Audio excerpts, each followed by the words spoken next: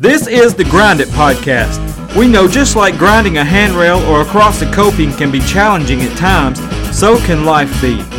We share God's Word and personal stories to encourage you to keep grinding and to not give up. It's time to grind. So here's the old school skateboarder himself, Randall Tucker. Welcome to the Grind It Podcast. Today we're going to start Matthew chapter 24, and Jesus has come to Jerusalem. He knows what his mission is, that his mission is to die for the sins of all mankind because he is the second Adam. The first Adam, Adam and Eve, the first Adam ushered in sin to the world. You know, when Eve picked that fruit off the tree and ate that fruit, and then she passed it on to Adam, and then he ate that fruit, which was complete disobedience to God. Because God said, don't eat that fruit. So sin enters into the world, and now that sin has separated man and God. They had the perfect relationship until this point. God was walking with man and with Adam and Eve, and they just had it was just a perfect relationship. But then when sin entered in, when they ate that fruit, when they disobeyed God's commandment, don't eat of that one tree. When they ate of that tree, sin separated man from God. And God kicked Adam and Eve out of the Garden of Eden. And he put angels around it to protect it so they couldn't come back in it.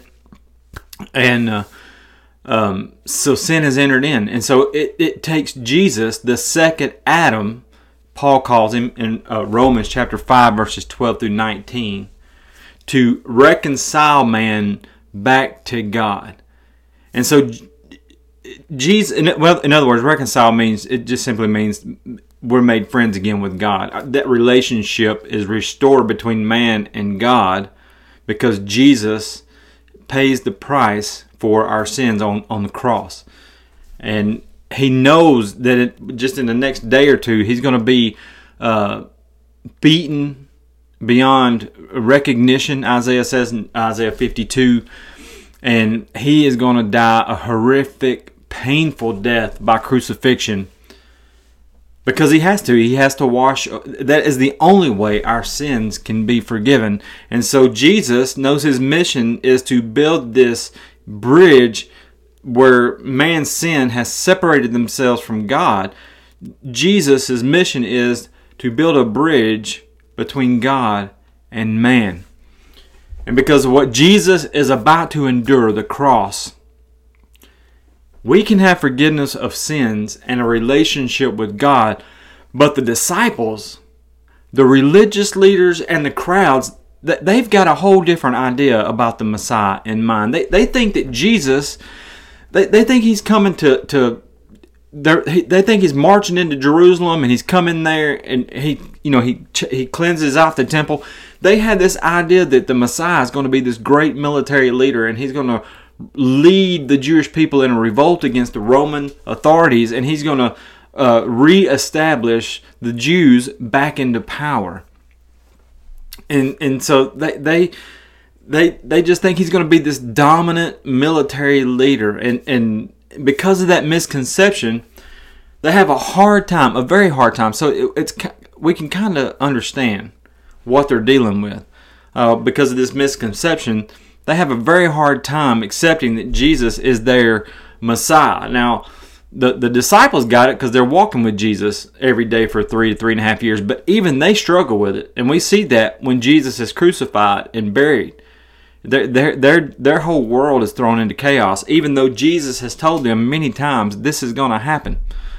But the Pharisees, they just absolutely rejected Jesus as the Messiah. They weren't going to have anything to do with this homeless guy who's born from a woman in adultery. That's the way they looked at Mary, because she was pregnant before she was ever married to Joseph.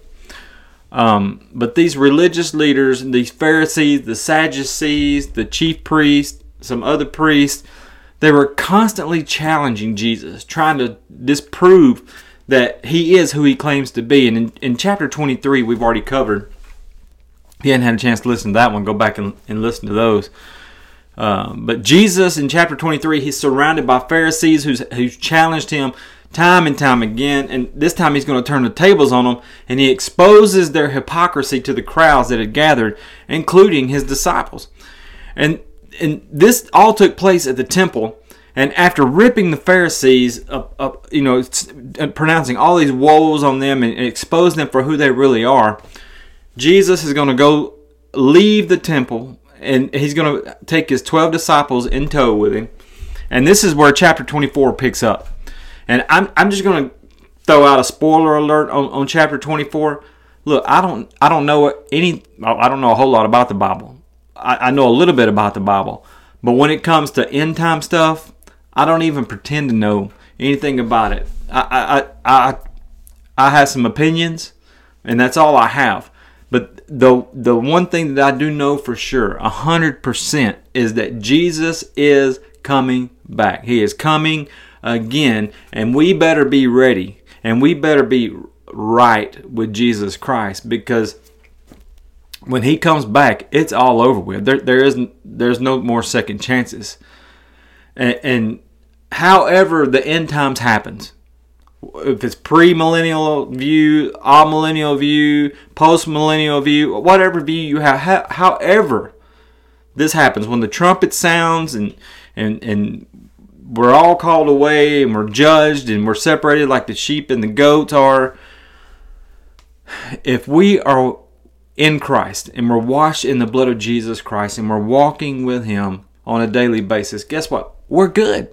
No matter how it happens, we're going to be okay, because we have Jesus on our side. And so I just want to make that spoiler alert before we get into Matthew 24, because Jesus is going to have a conversation with his disciples, and the way he answers their question, it's first he's talking about what's going on in their immediate future, but then he ties it into the end times, and I may not get to all of it today, but I probably have to cover it in the next podcast.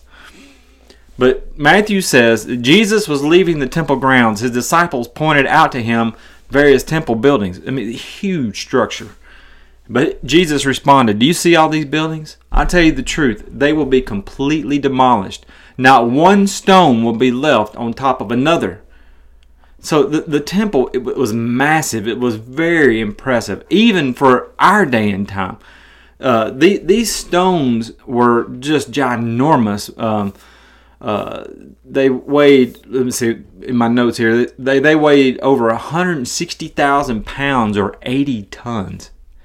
And these stones, they just sit on top of one another like Legos. And I don't know how they did it. I don't know how they engineered these things and to get them in place. But the temple was just a ginormous building.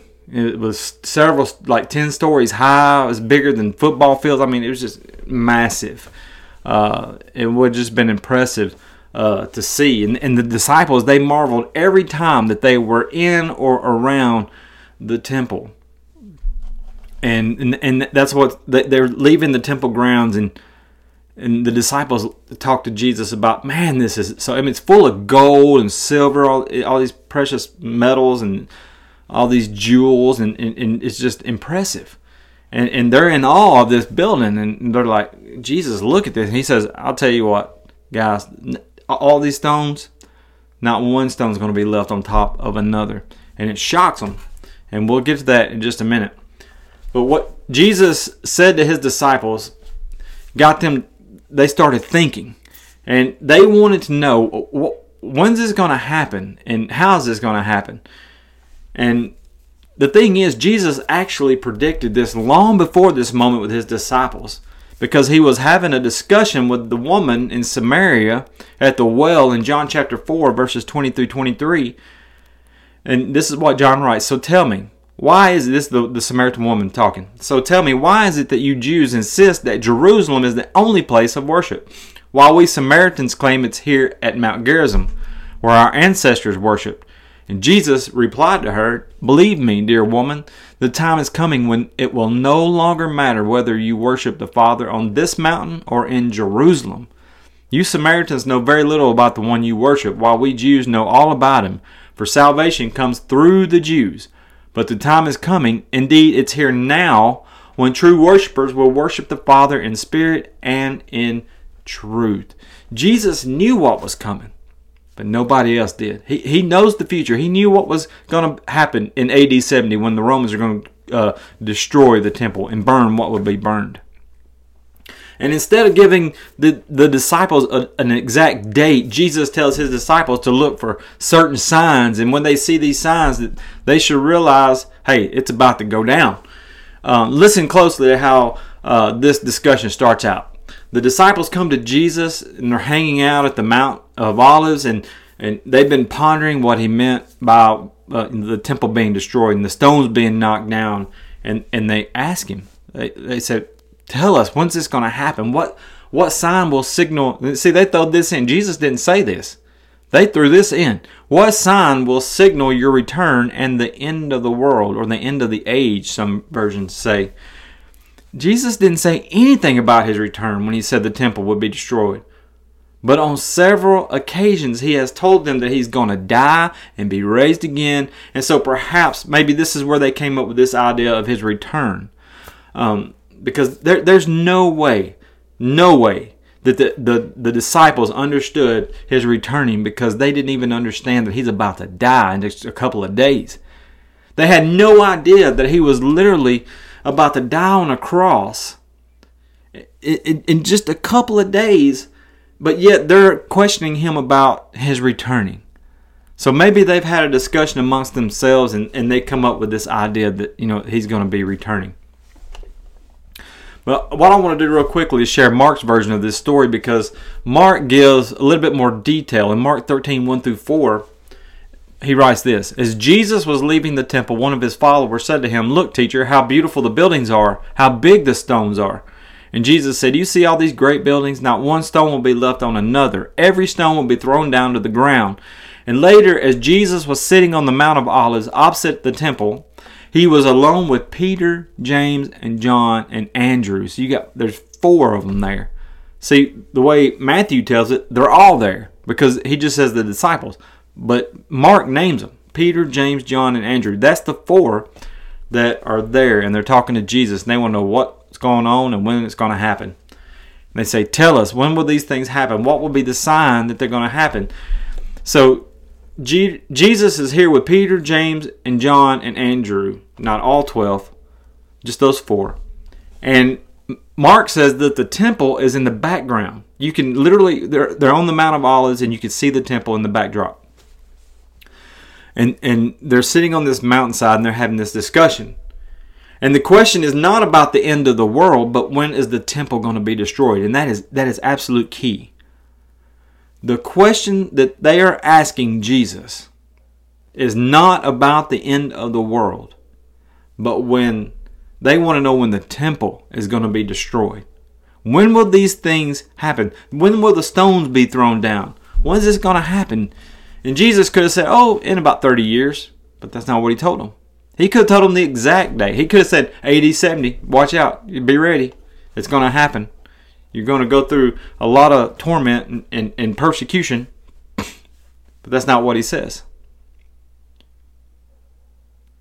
He gives them signs to look for. He gives them little nuggets, if you will. Some people take these signs that Jesus gives and try to apply them to the end times. And they say, it's the sign of the times. It's the end of times. Jesus' return is imminent. And I agree with that. I agree that Jesus' return, it can happen at any moment. But let's just keep in mind what Jesus said about his returning. Jesus says, no man knows the hour when the Son of Man will return. So if Jesus says nobody knows when it's going to happen, nobody knows. So quit trying to guess it. Quit trying to write books about it and make money off of it. Just say, hey, live your life for Jesus and be ready. And everything's going to work out. So here's how Jesus answers their question. And as we're going to see, Jesus does indeed talk about his returning in his response. And like I said, it'll probably be the next podcast before we can get to that part. But Jesus tells them, he says, don't let anyone mislead you, for many will come in my name claiming I'm the Messiah, and they will deceive many. So when in Acts chapter 1 and in the end of Luke, when Jesus ascends to heaven, the disciples literally thought that he would return and come back any day. Any day. We see this same idea with the early church, because they were looking for Jesus' return to happen immediately. I'll give you some examples. 1 Peter 4, verse 7. The end of the world is coming soon. Therefore, be earnest and disciplined in your prayers. Peter wrote that 2,000 years ago. He says the end of the world is coming soon. 1 Thessalonians 4, 15 through 18, Paul writes, we tell you this directly from the Lord. We who are still living when the Lord returns will not meet him ahead of those who have died. See, notice what he said. We. He's talking about us. Talking about when he was penning this down. We Christians. We who are still... So he was expecting to still be alive when Jesus returned. We who are still living when the Lord returns will not meet him ahead of those who have died. For the Lord himself will come down from heaven with a commanding shout, with the voice of an archangel, and with the trumpet call of God. First, the believers who have died will rise from their graves. Then, together with them, we who are still alive and remain on the earth will be caught up in the clouds to meet the Lord in the air. Then we will be with the Lord forever. So encourage each other with these words. So that's a couple of verses right there that show, and there's many more examples, but there's a couple of verses that just show that the church, the early church, even the disciples, they were expecting Jesus to return almost immediately after he ascended in Acts chapter 1 and at the end of Luke. And so Jesus then, he says, here's some more nuggets. Here's some more signs to look for, boys. He says, and you will hear of wars and threats of wars, but don't panic. Yes, these things must take place, but the end won't follow immediately. Nation will go to war against nation and kingdom against kingdom. There will be famines and earthquakes in many parts of the world. But all this is only the first of the birth pains, with more to come. All stuff like this that Jesus just mentioned has been taking place for hundreds of years. I mean, if you go back and read the Old Testament, you will see that there is just war after war after war after war. There was always uprisings. There's still wars and uprisings that's going on. And like I said, the Jews, they're going to try to revolt against the Romans, which leads to the temple being destroyed, just like Jesus said it would. And that happens in AD 70. And you can go back and read first-hand accounts of that, and it was pretty bad. It was brutal. But in Acts chapter 11, verses 27 through 30, it says, and Barnabas went on to Tarsus to look for Saul, and when he found him, he brought him back to Antioch. Both of them stayed there with the church for a full year, teaching large crowds of people. It was at Antioch the believers were first called Christians. And during this time, some prophets traveled from Jerusalem to Antioch, and one of them named Agabus stood up in the meetings, and predicted by the Spirit that a great famine was coming upon the entire Roman world. See, so this way back in the book of Acts, when the church was fairly new, this prophet named Agabus stands up and he prophesies that a great famine was coming on the entire Roman world. It's exactly what Jesus said would happen, and it happened. He even tells us. Luke even tells us that it was fulfilled during the reign of Claudius. So the believers in Antioch decided to send relief to the brothers and sisters in Judea, everyone giving as much as they could. But as they did, entrusting their gifts to Barnabas and Saul to take to the elders to the church in Jerusalem. So Paul collects money to send for aid to the church in Jerusalem to help them during this famine. 1 Corinthians 16, 1 through 4. Now regarding your question about the money being collected for God's people in Jerusalem, you should follow the same procedure I gave to the churches in Galatia. On the first day of the week, you should each put aside a portion of the money you have earned.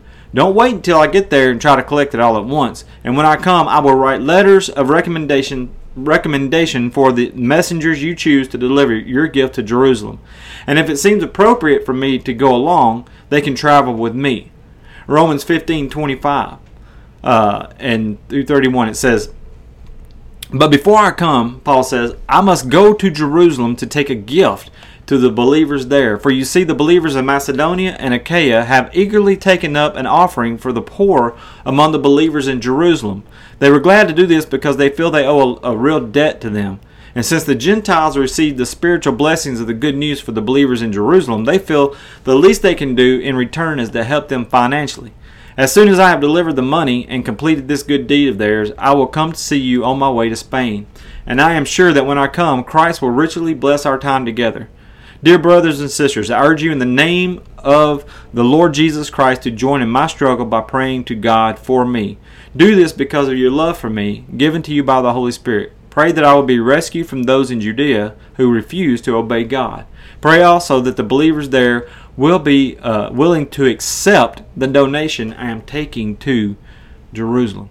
See, Paul is telling these churches, save some money, take up a collection, and I'm going to come around, or you can find somebody that you think is worthy or that you can trust with this money, and let them take it to Jerusalem. Why? Because they were having a very bad famine.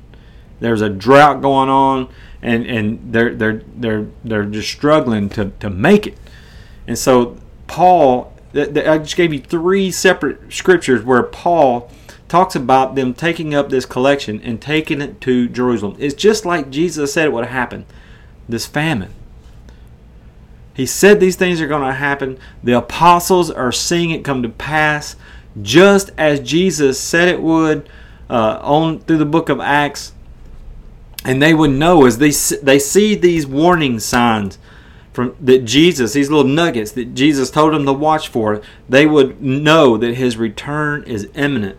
And they were always looking for him just to pop up on the scene, just like he did after the resurrection, when he would just appear out of nowhere. And then Jesus goes on to say, he says, you will be arrested, persecuted, and killed. You will be hated. You will be hated all over the world because you are my followers. You see, almost immediately after the church began, the apostles were persecuted. Acts chapter 5, 12 through 42, the apostles were performing many miraculous signs and wonders among the people, and all the believers were meeting regularly at the temple in the area known as Solomon's Colonnade. But no one else dared to join them, even though all the people had high regard for them. Yet more and more people believed and were brought to the Lord, crowds both men and women. As a result of the apostles' work, sick people were brought out into the streets on beds and mats so that Peter's shadow might fall across some of them as he went by. Crowds came from the villages around Jerusalem, bringing their sick and those possessed by evil spirits, and they were all healed. The high priests and the officials, who were Sadducees, they were filled with jealousy, and they arrested the apostles and they put them in a public jail. But an angel of the Lord came at night, opened the gates of the jail, and brought them out. And then he told them, he said, go to the temple and give the people this message of life. So at daybreak the apostles entered the temple as they were told, and immediately began teaching. And when the high priests and the officials arrived, they convened with the high council, the full assembly of the elders of Israel. And then they sent for the apostles to be brought from the jail for the trial. Guess what? They ain't there.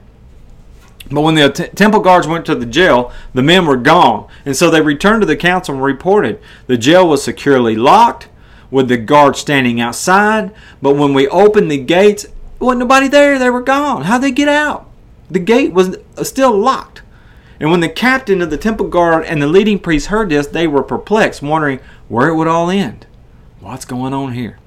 Then someone arrived with startling news. The men you put in jail are standing in the temple teaching the people. And so the captain went with his temple guards and arrested the apostles again, but without violence, for they were afraid of the people would stone them. And then they brought the apostles before the high council, where the high priest confronted them. And he said, we gave you strict orders never to teach in this man's name again. He wouldn't even mention Jesus. Instead, you have filled Jerusalem with your teaching about him. He wouldn't mention Jesus because he thought it was blasphemy to mention the name of Jesus. But he says, instead you have filled all Jerusalem with your teaching about him, and you want to make us responsible for his death. But Peter and the apostles replied, "We must obey God rather than human authority. The God of our ancestors raised Jesus from the dead after you killed him by hanging him on a cross. And then God put him in the place of honor at his right hand as Prince and Savior. And we did this so the people of Israel would repent of their sins and be forgiven. We are witnesses of these things, and so is the Holy Spirit, who is given by God to those who obey him." And when they heard this, the high council was furious and decided to kill the apostles. But one member, a Pharisee named Gamaliel, who was an expert in religious law and respected by all the people, stood up and ordered that the men be sent outside the council chamber for a while. And then he said to his colleagues, "Men of Israel, take care of what you are planning to do to these men. Some time ago there was a fellow Theudas, however you say it, who pretended to be someone great, and about 400 others joined him, but he was killed. And after he was killed, all of his followers went their various ways, and the whole movement came to nothing. After him, at the time of the census, there was Judas of Galilee. He got people to follow him, but he was killed too, and his followers were scattered." Well, Jesus was killed too, but guess what? He came back alive.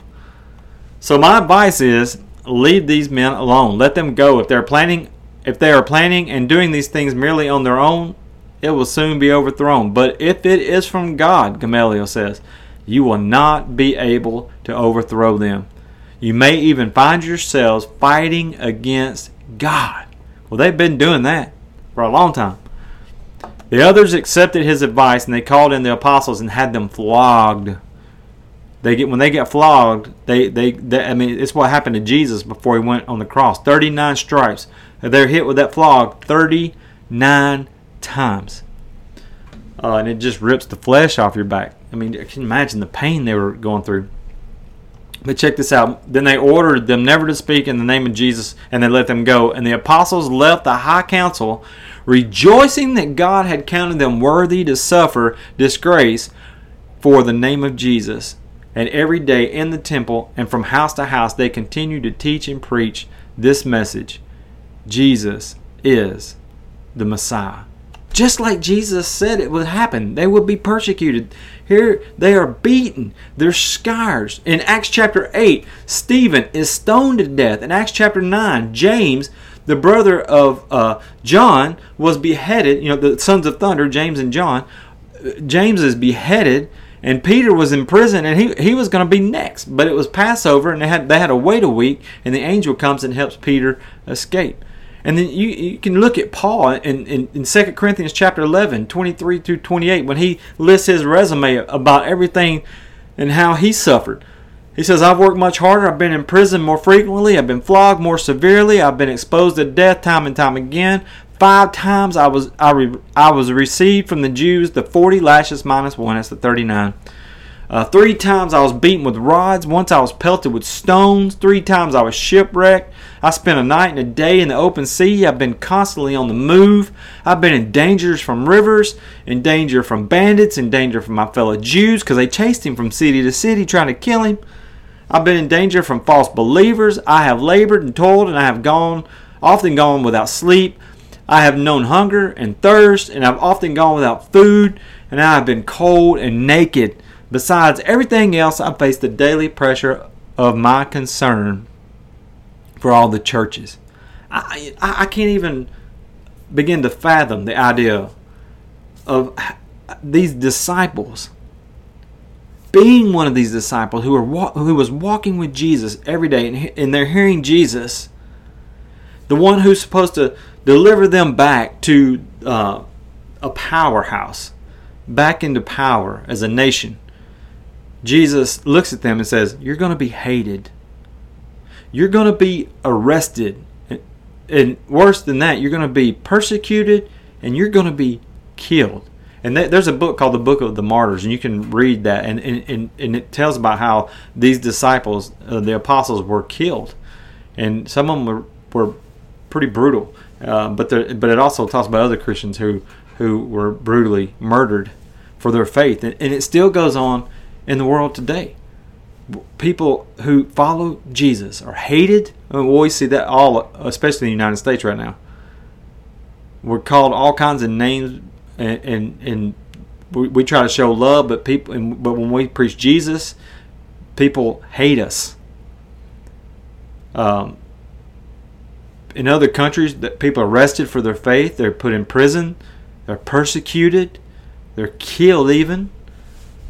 And if you think about it, it doesn't sound anything like the American church. When Jesus explains all this stuff, and we read the book of Acts. I was at I'm going to end the podcast with this thought. I was at a church planting conference down in Florida, and Francis Chan was the speaker. And he was talking about how he was visiting China, and they were saying they would take their Bible and they say, we don't see the American church in the Bible, because they can't even have a Bible over there. They're persecuted, and if they're found to have a Bible, if they own Scripture, they'll go to prison. They could even die just for owning a Bible. They were, Francis Chan said, they were laughing at the American churches because we've got our big buildings, we've got air conditioning, we've got Sunday school rooms, we got big time bands, we got all this luxury. We got the pews or the seats, whatever your church has, and it's comfortable. They're underground. They have to sneak around and meet together, and they have to rip pages out of a Bible and memorize it and pass it to somebody else so they can memorize it, just so they can have the Word of God inside them. We're spoiled rotten in America, and we as the church, we have just sit by and sit on our hands and just let the world go to hell in a handbasket. And I just want to say, if you will rise up and take a stand and preach Jesus, teach Jesus, but also show Jesus, just be ready. When you experience the resurrected Jesus, He will change your life. And when you start to take a stand for the gospel, watch out. Because the enemy's going to come at you with everything that he has. And he's going to throw those fiery darts.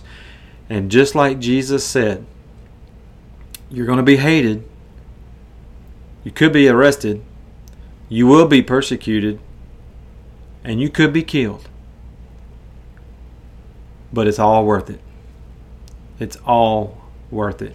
Because if we stay faithful until the end, just like these disciples did, these apostles who were losing their life, being beaten beyond just so much pain, and they rejoiced. They rejoiced. They were excited about it because they were worthy to be beaten because of Christ's sake.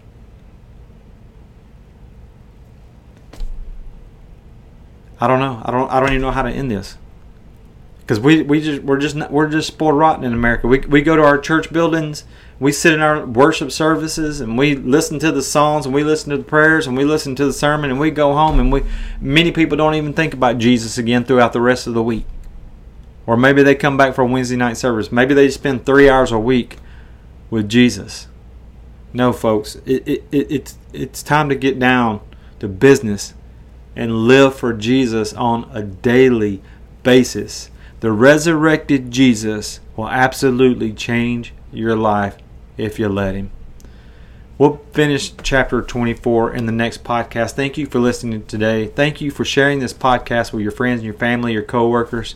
When you share this podcast, you're sharing Jesus. You're giving people the opportunity to accept Jesus Christ as their Lord and Savior. If I can pray for you about anything, if I can help you answer any questions that you may have, I'll give a phone number. You can text me at the end of this podcast, or you can email me at thegrinditpodcast@gmail.com. God bless you. Keep grinding. Thanks for listening to the Grind It Podcast. If we could pray for you or encourage you in any way, please email us at thegrinditpodcast@gmail.com, or you can text us at 865-418-2824. If you're watching on YouTube, please click like and subscribe, and you'll be notified about new episodes. If you're listening on an app, leave us a 5-star review, but most importantly, share the Grind It Podcast with a friend. God bless you, and remember, keep grinding.